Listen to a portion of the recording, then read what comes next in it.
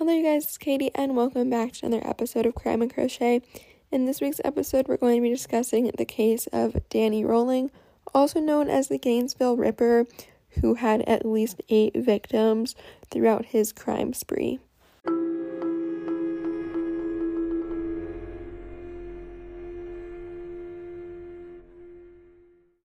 So before we actually get started in this case, I do have a sad announcement to make.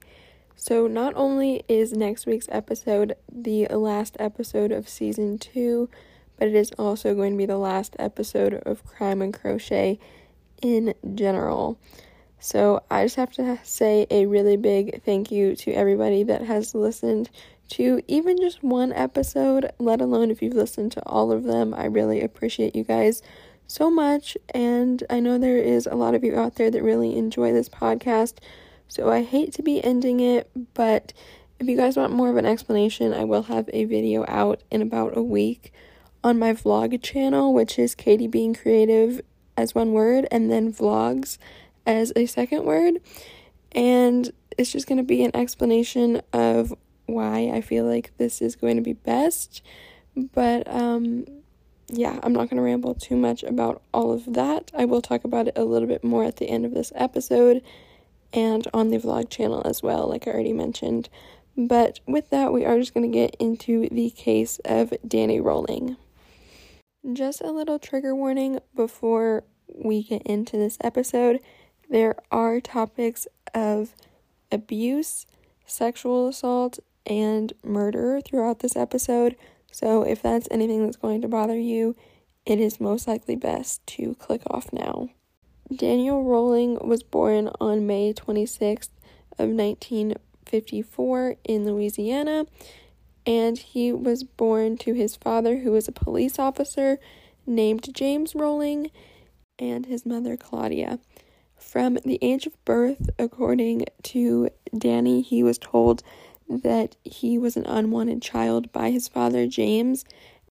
Danny, his brother Kevin, and their mother suffered a lot of abuse and beatings from the father, James, and there were many stories of her trying to leave him, and then she would come back shortly. Like, there was one time where she went to the hospital claiming that he was trying to get her to cut herself with a razor blade, and shortly after that, she still returned to him, even though he was abusive like this. There were also stories of Danny being pinned to the ground by his father and then handcuffed, and then he had the police come take him away just because he was embarrassed by him. So, very abusive household that Danny and his brother and his mother had to deal with.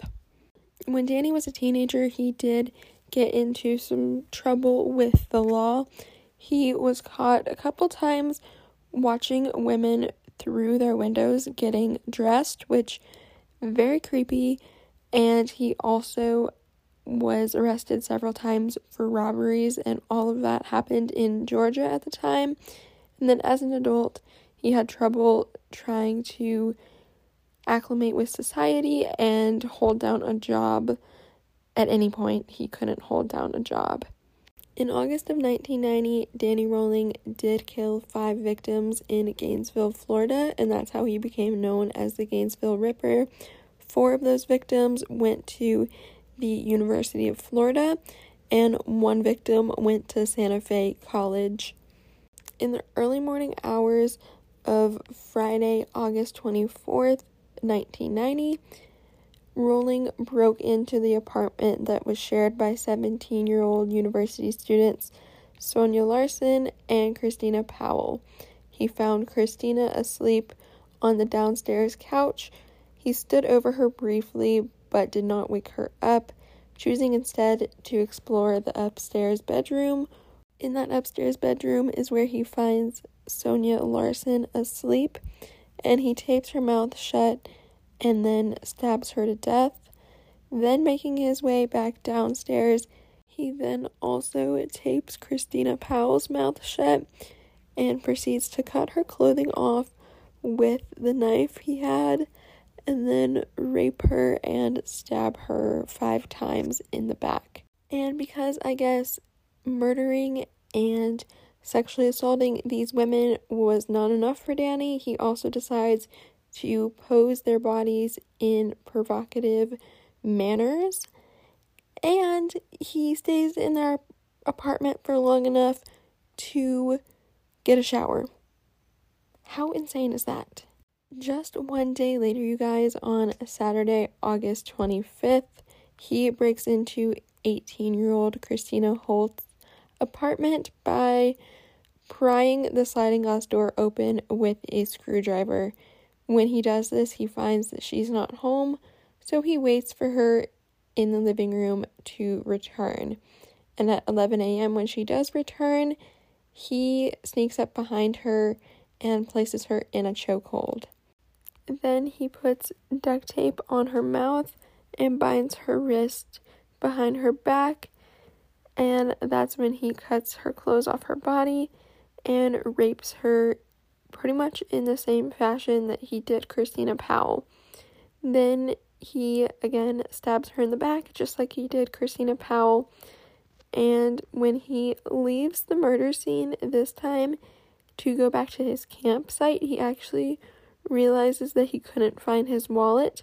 So thinking that he may have left it at the crime scene, he returned back to the crime scene, and that is when he posed her body just like he did the first two victims, and he placed her head on a shelf facing the corpse, which is just even more creepy. And it seems like each time he's murdering, it is escalating. So even more creepy that he is doing this.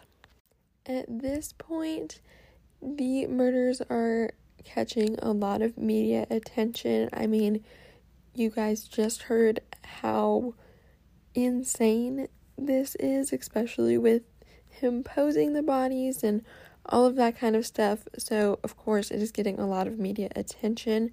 But he does not stop. Just a few days later, again, this time on Monday, August 24th, he breaks into the apartment of two 23-year-olds. This time it is Tracy Pauls and Manny Tabuna. I apologize, I know I'm saying that last name wrong. But he finds Manny asleep in his room and kills him after a struggle. And that is when Tracy hears the commotion and comes to Manny's room to find Danny. I'm not sure if she sees Danny in the act of killing Manny or if she sees him after the fact, but either way, she flees back to her bedroom trying to barricade the door, which unfortunately does not work. He is able to break down the door, and he does end up restraining her by covering her mouth with duct tape again and bounding her wrist just like he did the last few victims. And he does again sexually assault her, cut off her clothing. Basically the same story, even down to posing the body again. But this time he does leave Manny's body in the same position that he died in. So that just goes to show that it is a really perverted thing that he just liked to do after sexually assaulting and murdering these women. And I am quite sure the only reason Manny ended up being killed was because he was there and he didn't want to leave any witnesses to be able to call 911 or to even see his face. All of the women victims were white brunettes with brown eyes, which is apparently the same as Danny's mother, Claudia. So that does make you wonder if there's something related to that. And at the time, they were obviously investigating, trying to figure out who this killer was. There was one other suspect that they ruled out eventually, but his face was even shown on the news, and he was a student at the University of Florida who did have some mental health issues, and he had gotten into a car accident right before or during the time of these murders, and he had scars on his face. So that's what made the police think that he was the culprit in this case, but he was cleared of being the killer. Even before these Gainesville murders, back on November 4th of 1989, so a couple months before, there were 3 family members in Louisiana murdered. 55-year-old William, his 24-year-old daughter Julie, and her 8-year-old son Sean were just in their house cooking dinner, and the family was snuck up on, and all 3 of those family members were killed, with Julie's body being mutilated, cleaned, and posed after the fact. So because this crime and her body being posed like that was so similar to the Florida murders, once the investigators in Louisiana heard about the Florida murders, they got in contact with investigators from Florida, and that's how they made the connection that they were looking for the same killer that was responsible for these murders as well.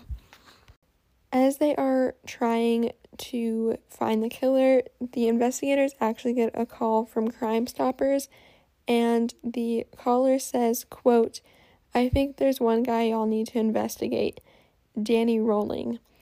And that is how they start to investigate. They realize that he had been arrested on September 7th of 1990 for a robbery at a supermarket in Ocala, Florida, which isn't too far.